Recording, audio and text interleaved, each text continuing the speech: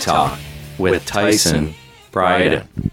Welcome to Nonstop Rock Talk. I am your host, Tyson Bryden. On today's show, I am very happy to welcome a bassist who's played with many great bands, including a very long stint with Quiet Riot, as well as House of Lords, to Freya, and a long list of other musicians.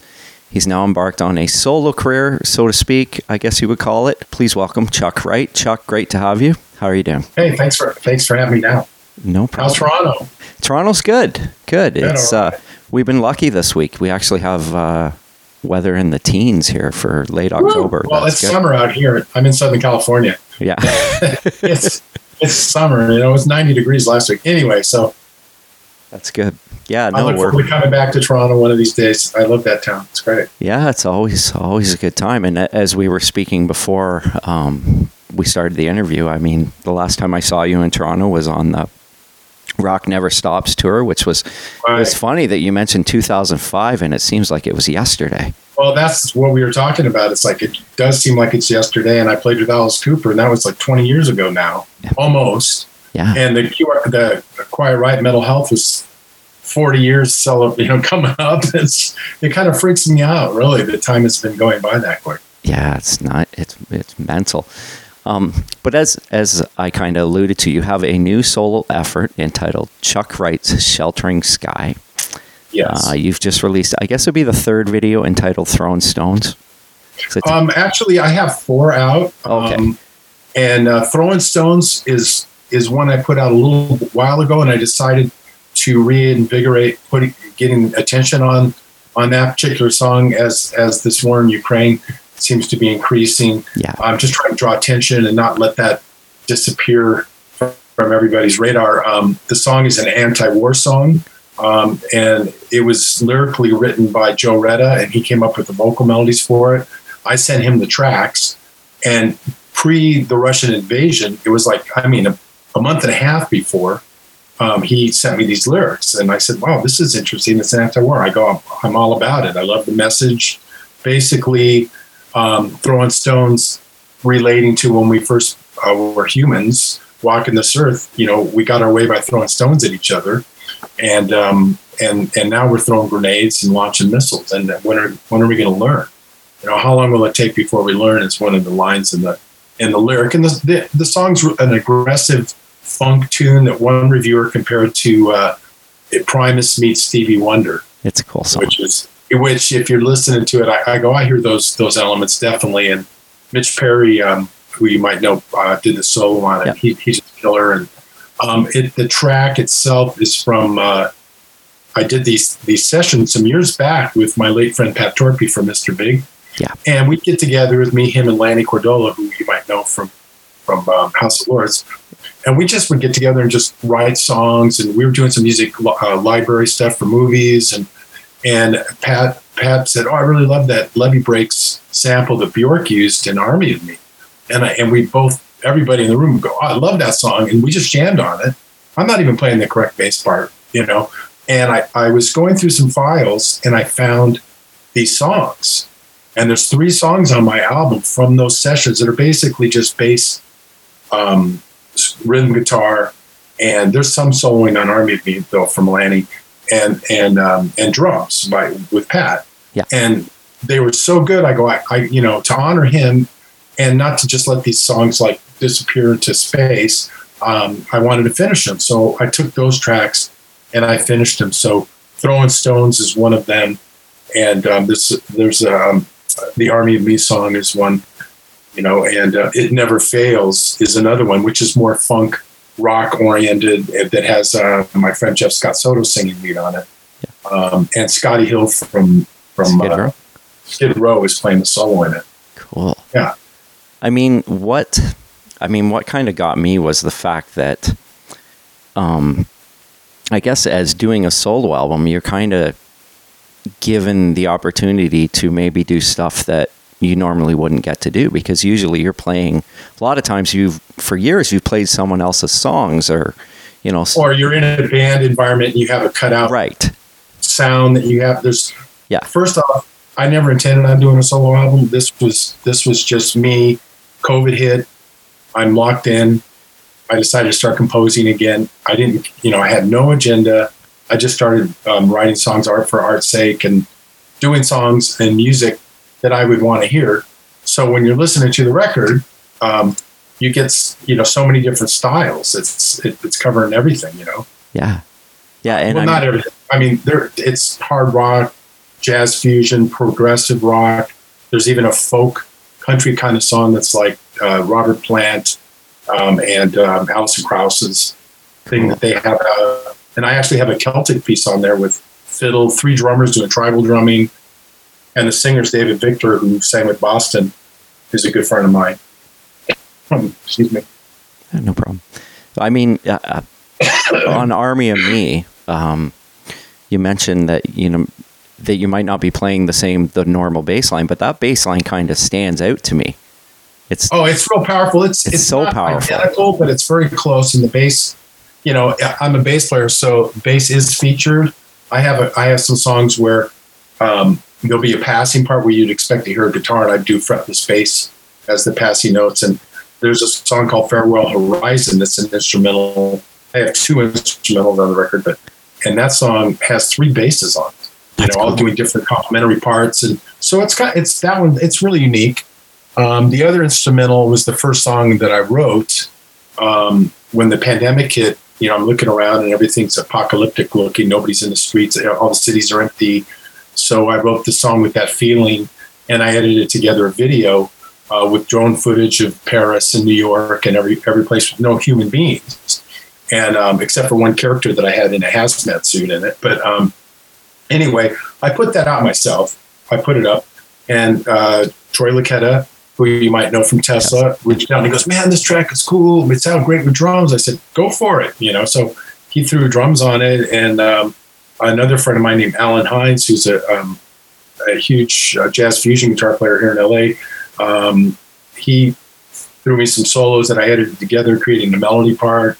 And then I reached out to Derek Sherinian from Dream Theater to do some strings and moog and theremin on it, and it all kind of came together. So I edited some of them into the video. Troy and Alan are in a new version of the video. I put that out myself. And so I had that. I did a video for Army of Me. And all this time, I'm like writing song ideas and finishing them reaching out to different friends, sending them a track going, "Hey, what do you think? Do you like this? It's cool, right?" And they every one of them said that they would be into, doing something on the record on whatever I sent them. I thought they'd be right for it. So I ended up having 41 guests. Wow. But the song "Weight of Silence," unbeknownst to me, was nominated for and won best instrumental and best video Rock Music Alliance Awards, and was presented by Tony Kaye of Yes. And I was up against John Five and Joe Satriani category on the instrumental thing. So it's very surprising to me and unexpected. And I basically had 5 tunes together. And then I go, wow, I think I've got something here, And I had some other songs kind of finished and not finished. And so I approached some labels, and Cleopatra Records saw the vision, and they signed it. And, I was able to actually got real CD out there you can get on Amazon or at Cleopatra website. And it's everywhere on Spotify and YouTube, wherever. There are 4 music videos up that I did on YouTube, but there's also every track is up. So you can just get it. My main thing is I just want people to hear this so that they can see what I'm about music, because the record feels cinematic and it kind of feels like a concept album, even though it's not. Yeah. But it kind of feels like, and it was written during a kind of a dark era, with COVID, daily reports of death and everything. Yeah. I mean, I think it's amazing that Pat Torpey is on the album. Yeah, he was one of my best. He was a super close friend. I mean, we had a band in 1983 called Exposure. Oh, really? With John Purdell, who John Purdell went on to actually work on the QR3 album with Quiet Riot keyboards. I got him involved in that. And then he went on to co-produce with Tom Werman doing Motley Crue. Whenever you hear Girls, Girls, Girls, when you hear the chorus, that's John's voice. Oh, really? All that stuff. Yeah. And he played No More Tears, all that. That's him playing all the keyboards. He worked on the Ozzy records. Yeah, and he was the lead singer, and he played keyboards in that band. It was and then it was him and Dwayne Barron, right, that worked together. Is that correct? Yeah, Dwayne Barron's engineer. Good. Yeah, that's right. And I first met Dwayne when we were doing the demos for which became the Mental Health record. Wow, so many years ago. Yeah, and he's a Canadian. Oh, is he? I didn't know that. Yeah, he's Canadian. I actually he lives here, but yeah. Anyway, so yeah, they did a bunch of albums that I really like. When they went, like when they broke away from Tom, like I think they did a Tangier album, and they did Kicks. They did Kicks, yeah, and I think they might have done a Junkyard album too. And they all sound phenomenal. Yeah, rock. They're really great. And John was one of my closest friends. Sadly, he passed away the day before his 45th birthday. Wow, too young. Yeah, and just really close. I mean, same thing. It's like I've lost a lot of close friends. Which one of the songs on my album is called "See You on the Other Side." Came about. I got the phone call about Frankie passing away, and it brought back all those feelings of losing my friends and my mom and everybody. And I just sat down and wrote the song top to bottom. I had the chorus just came out, and I finished the verses with a singer that I had been working with named August Young, who had been working with Frankie in a band. So different things inspire you to write, songs, and that was one that just happened. And I mean, I'm sure it was therapy in some way too, as well. Yeah, it is, and it's a song of hope. It's basically, I'll see you on the other side. I know you're gone now, but we'll meet again. I will see you again. Now, I'm curious about. I mean, you mentioned Lanny Cordola, and I mean, he's doing something really different now too. He's over in Afghanistan, right? That's why he didn't finish out the songs with me, and why he's not in the videos is he went to Afghanistan and started a music school for young women. Yeah. And like young girls from 7 to 14 or something, and which is kind of unique and unusual. I'm not really sure how he got involved in that whole thing, but and he's done videos with Sammy Hagar and Brian Wilson and all these big name people with the girls. Like they would film their part, and then these guys would get involved to raise awareness. They're called the Miraculous Love Kids .org.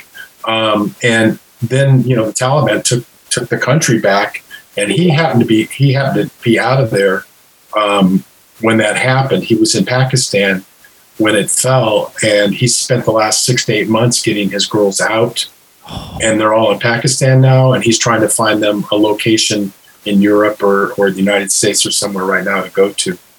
Wow. But yeah, he became Gandhi as far as I'm concerned. Yeah, no kidding. He went from this wild man rock and roll guy that I knew back when we were touring House of Lords to doing that. And in the 90s, we did a bunch of film scoring projects together, and we did a bunch of different albums. Some of my favorite albums, there's a thing called Chaos is the Poetry that I love. Greg Bissonet's the drummer on it. Oh, that's cool. From the David Lee Roth band. Yeah. And he plays the Ringo now, but just really, really eclectic and cool music. And we did 2 reggae records together. We did an ambient trance record. So the 90s for me were experimental, and we were just producing records back then. And I did some touring with Quiet Riot in the early 90s. Yeah. But back, and then eventually, I think I mentioned earlier, I at the end of that decade, I hooked up with Ronnie Montrose. Right. And started playing in Montrose. That's cool. And Pat Torpey was actually the drummer in that. And then he left, and we got Eric Singer, who you know from Kiss. Yeah. And Eric was doing Alice Cooper and asked me if I'd be up for trying out for Alice Cooper. And I said, he told me about the huge tour they were doing, 75 cities, 70 countries. And I said, yeah, definitely, So I checked it out. I got the gig, and then I told Ronnie what was going on. And I said, I've got the perfect bass player for you. His name is Ricky Phillips. Yeah. The Baby in Bad English. Yeah. Super close friend. And they hit it off. He's from Northern California, like Ronnie, and they hit it off great. In fact, Ricky did a posthumous album for him, a material that wasn't finished, and he finished it out with a bunch of people. I think it's called 10 or something like that. But anyway, so I jumped from that to Alice Cooper, and then from Alice Cooper, I rejoined Quiet Riot, and had been playing live with Quiet Riot until Kevin's passing, Right. in 2007, and then I rejoined again in 2011. And so how many times have you been in and out of Quiet Riot? Do you recall? I haven't said. I'm guessing between 4 and 5 Really? times. In and out for various reasons. My choice, their choice, timing. Rudy wanting to come back, or whatever the case may be. However it worked out, yeah. And it actually came at a great time for me this time because with the solo record, and I the next day I got this great gig with the Legends of Classic Rock, which I've had one of the best years of my life this year, singing it in so many beautiful places with a bunch of great guys and a killer band. We're playing Friday night actually in Atlanta at the Innovation Amphitheater. We're headlining that. Cool.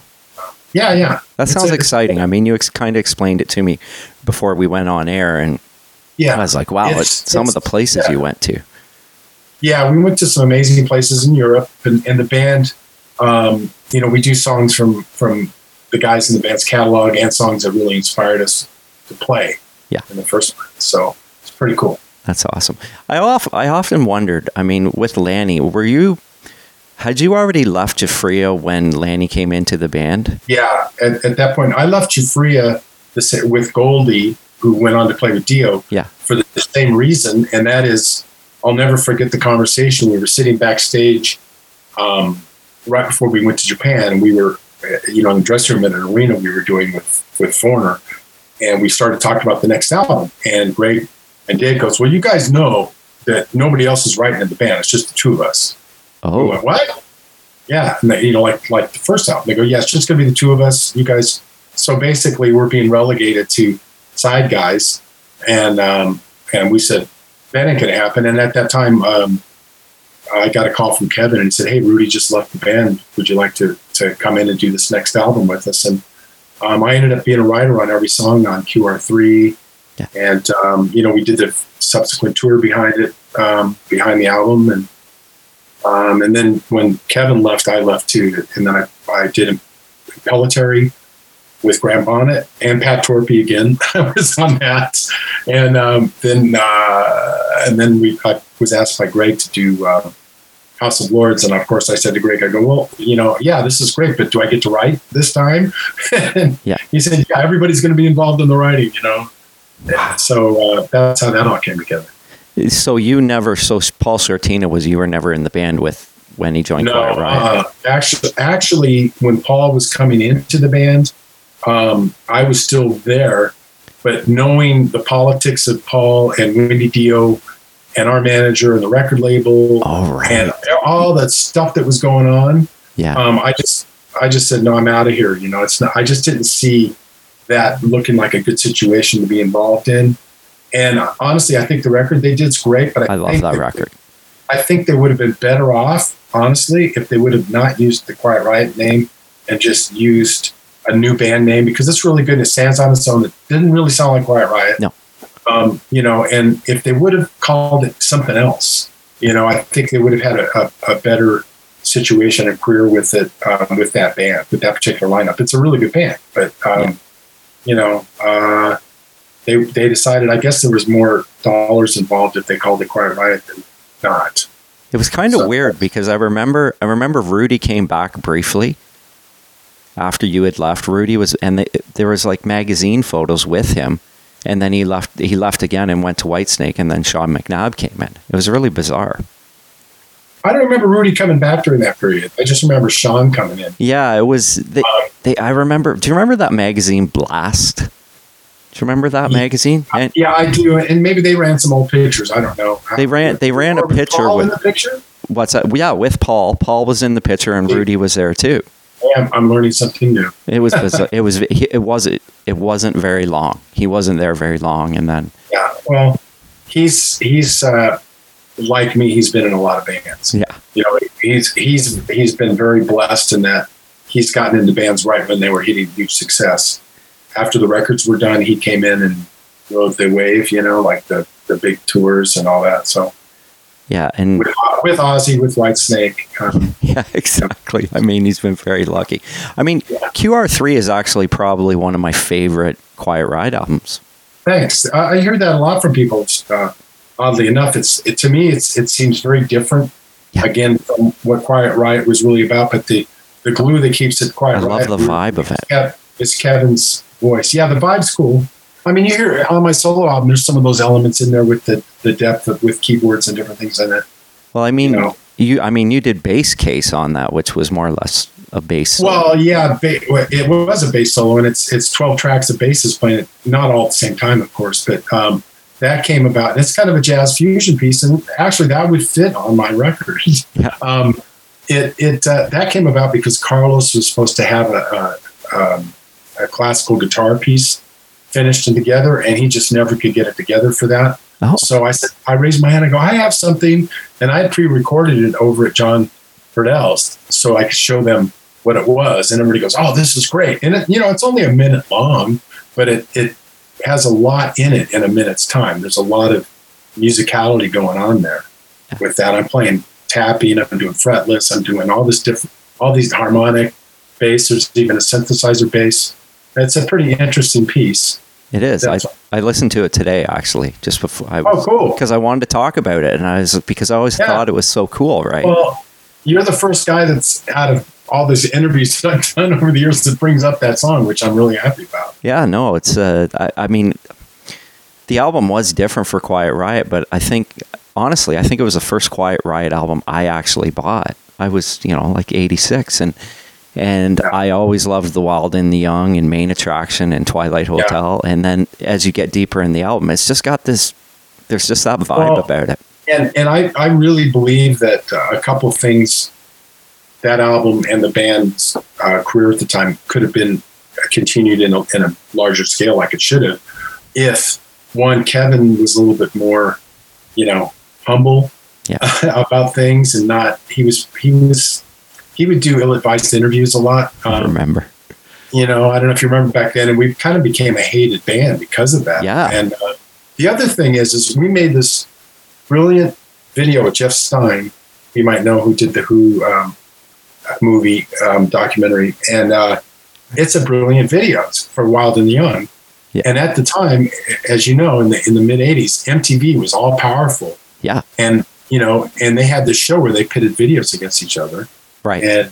And David Lee Roth had just released Yankee Rose, and that was the hottest thing. It's a killer band with the singer from Van Halen, right? That just came out the week before, and they decided to put our video up against it the second week. No. And I'm going, you got to be kidding me! Give us like 3 or 4 weeks, give us a chance. But sure enough, it came. We didn't beat David Lee Roth when he's just coming out of the box. Even though our video's killer, I still look at it once in a while, and I think it's awesome. In the future, no rock and roll. I loved it. I loved that video. Yeah, Wink Martindale, no rock and roll. Yeah. Yeah, it's so pretty cool. And those, weren't there guys in like iron suits and stuff, and or something? It's been a long time since I seen it. They had or shields or something. No, there wasn't, but there were actually. You're right. There were military, right, where they all pointed down to shoot us, and we actually got a bunch of bad guitars from Jackson that were never going to be sold or used, and threw them in tree mulchers. Like they would take the police officer, the military guy would take the guitar, throw it in the tree mulcher, and we got a bunch of flack for that because we were ruining guitars, but they were never playable to begin with. I just remember back then, and that was the height of censorship too. PMRC type of thing. Yeah, exactly, and so there was the way it ends is no rock and roll. And they closed it. It's like that. A lot of censorship with lyrics and all that back then, where they were labeling the records. And actually what they found out was that when you label the record, it sells more. I remember because I was a kid, so forbidden fruit, right? That's right. When Guns N' Roses came out, there's a label on this, I got to buy this. Yeah, exactly. So it worked reverse, Yeah, exactly. Now one of the forgotten Quiet Riot albums, I think it's forgotten, is Down to the Bone, which I believe you played on.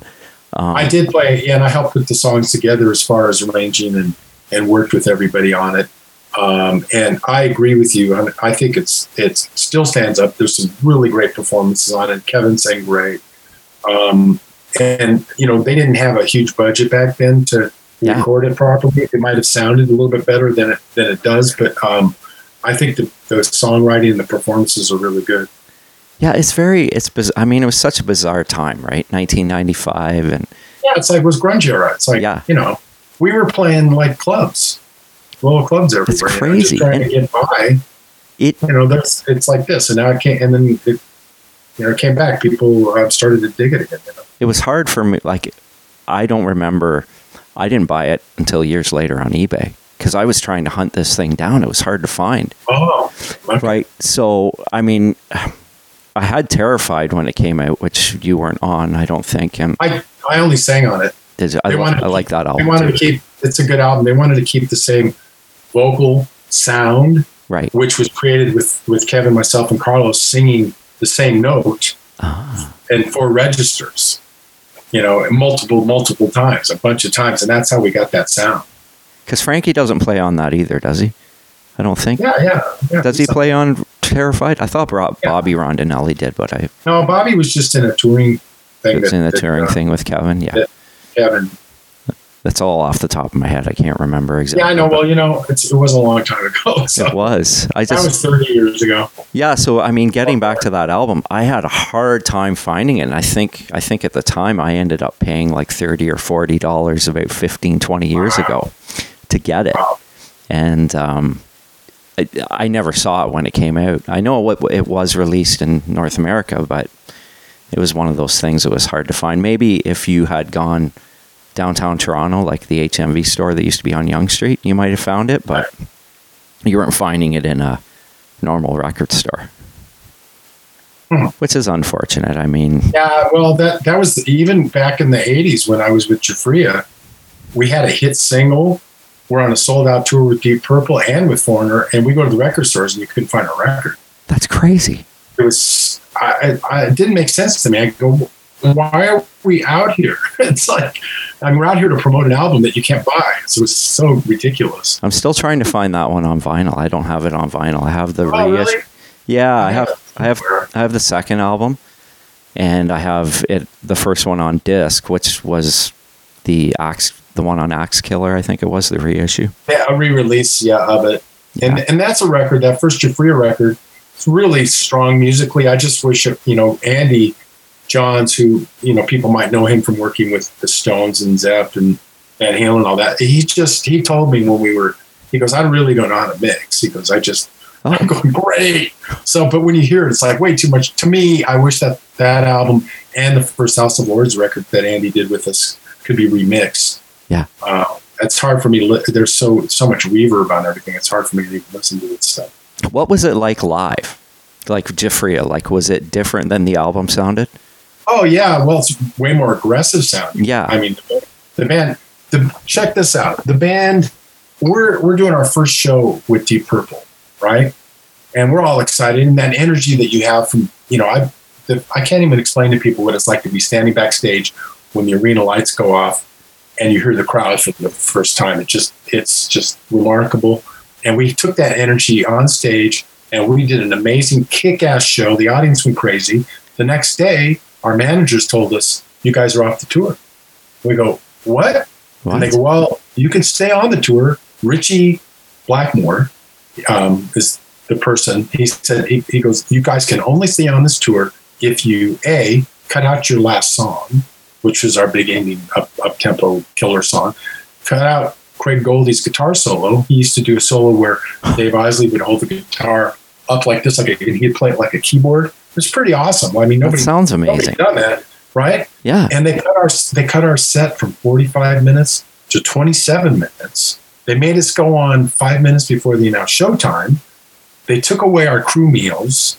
They took away half the sound, half the lights, and they taped where we could walk. They tried to make it as miserable for us as possible, just because we kicked ass on the first night. That's horrible. Richie got all freaked out. Well, we got a little bit even, not that it's cool. I mean, we still went over without the last song, and we, the band did good. We were able to, after about 2 months, I think of that, we jumped onto the Foreigner tour, and they had a #1 song with "I Want to Know What Love Is." They treated us great. It was a better audience. It was a lot more female demographic in the crowd, which was better for our single, which was called "Your Heart," which is that kind of song. So, but what Deep Purple didn't realize is our managers controlled Midwest radio, and they lost I think 45 or 50 stations that week on their single, and their album started tanking. Was that Perfect Strangers album? Yeah, the Perfect Strangers album, because of what they did to us. And then on the last night, this is a funny story. I don't think I've ever told this one. On the last night of the tour, I think it's in the Perfect Strangers song where it goes da da da da da da da da. They have all these lasers going, and it's a big highlight in their show, right? Yeah. I think we're playing at the Spectrum in Philadelphia, which is, I don't think it's there anymore, but suddenly, for some unknown reason, all the lights went out. All the power went down. What happened? No Completely way. crushed their show. Huh? No way. That's cool. Oh, yeah. It's kind of fun. I mean, you guys are probably going, oh, really? Yeah, it's like, You know. I don't know how that happened. Yeah. Yeah, kind of Wow. put a wrench in the gears for that one. But yeah, Anyway, That's crazy. so I mean, yeah. the Foreigner audience would have been, I mean, like you said, it was probably more of a better demographic. it was actually, well, you know what? Jafria Live, we had some pretty aggressive, heavier songs. Yeah. And with Craig Goldie, the way he played guitar. Oh, man. Yeah. But yeah, when we're doing a song like Called Your Heart, it's going to go over bigger with a Foreigner type crowd, definitely. Yeah. In fact, they were doing a video for, I think it was a song called That Was Yesterday, and they were doing flyovers of the audience and all that, but it was our audience, because our audience was more animated. They were more, because we were more of aggressive type band. They were kind of passive. I mean, take nothing away from it. It was a hit after hit after hit after hit show, but as a performance in the show, they're kind of mellow. Right. Where we're really super aggressive. Dave's flying all over the place, like David Lee Roth kind of vibe live. And so the audience was really animated. So they filmed our crowd and used it in their video. Wow. Did you get 45 minutes on that tour though? Yeah, we got our full opening. I mean, set. They treated us great. I mean, Lou Graham took us out to his restaurant in Rochester that he owns, and had dinner with him. And yeah, he's great. that's amazing. Excellent. Really great band. I mean, you guys, getting back to the Deep Purple thing, you guys must have been frustrated by that though. Well, you know what? I think the person that was disappointed the most was Craig Goldie, because he was such a big fan of Richie Blackmore's. And to have Richie, be like that. And, one of Richie's routines also was he would have a guitar, the Stratocaster, that would break away and then go back together. And he'd sit it on a chair and he'd kick soccer balls at it. It's like weird, quirky. And he would get on stage when we're playing and he would go mess with our mix. Really? Yeah. Just, oh man. I know, it's whatever. I mean, you probably wouldn't be. I was a big, in rock when I was, a very young kid. That was a big influence on me. I love that album, Speed King and all that. And they were, forget everything that they did to us. They were every night amazing. Yeah. I remember one night Richie was mad because there was press taking notes. He refused to come out and do Smoke on the Water in the place. This was in Cleveland. Everybody picked up their chairs and threw their chairs at the stage. Wow, that's crazy. How many dates did you end up doing with them? Do you recall? I just remember it was a couple months, and we were doing maybe 5 shows a week, something like that. Wow. It was a bus tour. My first experience doing that. I had a great time. Yeah. I mean, that was a highlight. Both those tours were, when I go back in time and think about that was great. I mean, it must have been good momentum for the band, though. I mean, you're getting to play for those audiences. It was. We were getting in front of audiences, but again, they couldn't go buy our record because it wasn't anywhere to be found. What's with that? I mean, we sent people out. Hey, could you go? People in Dallas or wherever. Yeah. Hey, could you go to a record store and see if our album? No. They set up an in-store for us, and this is Spinal Tap. We go down there to do an in-store signed product, and they didn't have it. So it's just really, didn't that? Yeah, that's total Seriously? Spinal Tap. Yeah, it's very frustrating. Yeah. That's crazy, and that was MCA, right? Was that MCA? It was on MCA. Yeah. Man, that's crazy. Well, jeez. Yeah, Oh. so that was then, and it's been, my career has been like a roller coaster, and like a lot of people, and in and out of a lot of bands, doing a lot of albums, a lot of sessions, and when I can, and I've had a local acoustic group called Acoustic Saints with violin, mandolin, and reinterpreting classic rock stuff that I love playing with. I just do that because I love it. That's cool. Yeah. That's I'm always trying to keep busy. And I do Ultimate Jam Night. I don't know if you're aware of that. It's I started in 2015. DJs are starting to take over Los Angeles, and we really needed a place to socialize, get together. So I started it, and it became this huge thing. And it was weekly until the pandemic hit, and then we started back this past year every other week. And then I got busy in Europe, so now our next show is December 6th. And it's a themed show. It's immersive, and I coordinate between 45 and 100 professional musicians to come down. And it's a free show. It's for the community. You can see it if you want to know about it. Anybody listening out there, ultimatejamnight.com. I mean, I've had Dee Snider, Robin Sander, Doug Pennick. Yeah. I've had Motorhead guys after Lemmy passed. They came down and we did a Lemmy night. We tried to do a reunion of the Eat 'Em and Smile band. I remember that, yeah. David Lee Roth band. David Lee Roth was there, but the club kept letting in. This is a different club. They kept letting people in, It got shut down, right?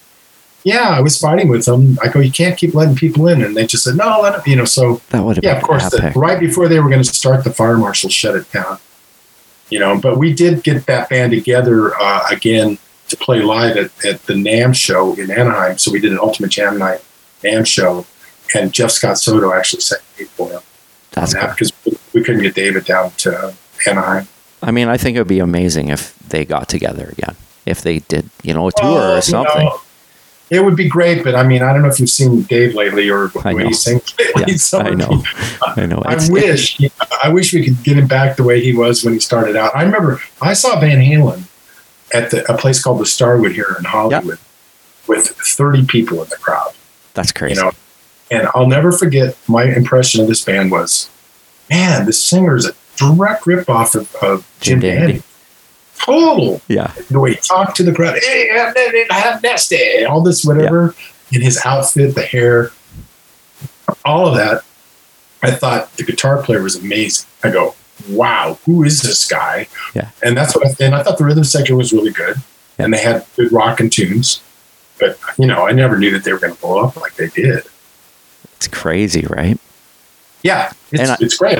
I mean, Dave Lee Roth took Jim Dandy to the next level, right? Yeah, well, when you think of a rock star lead singer persona, it's David Lee Roth and Mick Jagger and Steve Tyler come to my mind. Exactly. Yeah, me too. They all have that same Robert Plant. Yeah. Yeah. Well, he's not as flamboyant as those three guys. Well, that's true. That's true. Robert's kind of very calm. He's a presence. Yeah. But those three guys are like, they're all over the place dancing and going nuts, right? I guess maybe Freddie Mercury too. Yeah. Maybe, right? Well, yeah, he was one of the best Bowie, Wow. I mean, there is one more I had a House of Lords question for you. The second album, which was Sahara, did Doug Aldrich play all the guitars on that album? He played 95% of it on the album. And the reason his picture isn't there is because he was going to go to Hurricane, do this Hurricane tour, and couldn't do the tour. And the label and every management all thought, well, we shouldn't have pictures with a guy that's not going to be in the band or videos. Yeah. So Greg decided to get this guy that gave us a tape that was brilliant, a cassette, and he did a solo on the album, which was pretty good. And he did the videos, and he looked great, and he mimicked everything. But when we went to rehearse, he couldn't play through a song. Yeah, totally. The person on that tape that we heard was Mitch Perry. It wasn't him. Anyway, so this person, our bad for not vetting him more and saying, let's get in a room and play with him and make sure we have a chemistry and all That's that, which crazy. is what we do. But we were in such a mode, go, rush kind of thing. And Greg was more running a lot of the shots and the manager at the time. We ended up ripping us all off, or except for Greg, ripped us off bad. But anyway, so we ended up with the guitar player. They couldn't get through the songs, and then Doug's tour didn't happen. And so Doug joined us and did that tour. That's right. Which was a really killer tour with Nelson and, a female audience again. That's a great lineup. 85%. Yeah. So it was a really good tour. We did Cheap Trick before that, though. Not the Sahara tour, but the tour before that was Cheap Trick had the song The Flame was out, and we toured with them. I actually got to sing on one of their albums because I was at the same studio and asked me to come in and sing it, which is cool. That's cool. Was on the second album was Gene still involved with Simmons Records as much? Yeah. It was Gene's thing. Yeah, he wasn't as hands-on with the band because he didn't really need to be because everybody was a seasoned professional, and my only wish for that is that he would have done his custom label deal with a rock label and not a country label. Which was RCA, right? Yeah, RCA. They didn't really have a rock promotional team together. They had some good people there, but overall, they really weren't a rock. I mean, we had the most requested song on rock radio in 1990, I think it was, with our remake of Can't Find My Way Home, and they couldn't do anything. That's an amazing version of that song. Thanks. Yeah, I think that's one of Doug's best guitar solos that he's ever played, in my opinion. Phenomenal song. James's vocals are phenomenal. I mean, that's a great album. And that's one I've been trying to find on vinyl. You can get it in Europe, but I don't have it yet. Oh. But I found the first album when I was in Portugal on vinyl. Oh. Yeah, which was a good find. Yeah, I guess so. I don't even think I have it. Oh, no? No, I don't think so. I don't know. I have to look. I don't think I have it. No. That's cool. Well, Chuck, I really want to thank you for joining me today. It was truly a pleasure. It was great to hear all your stories, man. Thank you so much. Well, we could probably talk for a few more hours, but I appreciate it. And thanks for checking out my record, Chuck Wright Shelter Eat Sky. Yeah. And everybody, you can go on YouTube and you can listen to it, or you can go to Amazon and get it, or you can go to Spotify and listen to it and check it out. There's some amazing performances by a lot of really great friends, and I'm very proud of the work. Yeah, and I actually, when I was on YouTube, there is a link to Cleopatra on YouTube when you watch the videos. So if anybody looking for a physical copy, you can actually click on that, which is good. Yeah, Amazon's easy too. Yeah, Amazon. Yeah, both good. Right on. Okay, well, Chuck, thanks so much again. Nice talking to you. You too. Keep thanks. in touch, all right? Yes, absolutely. Cheers.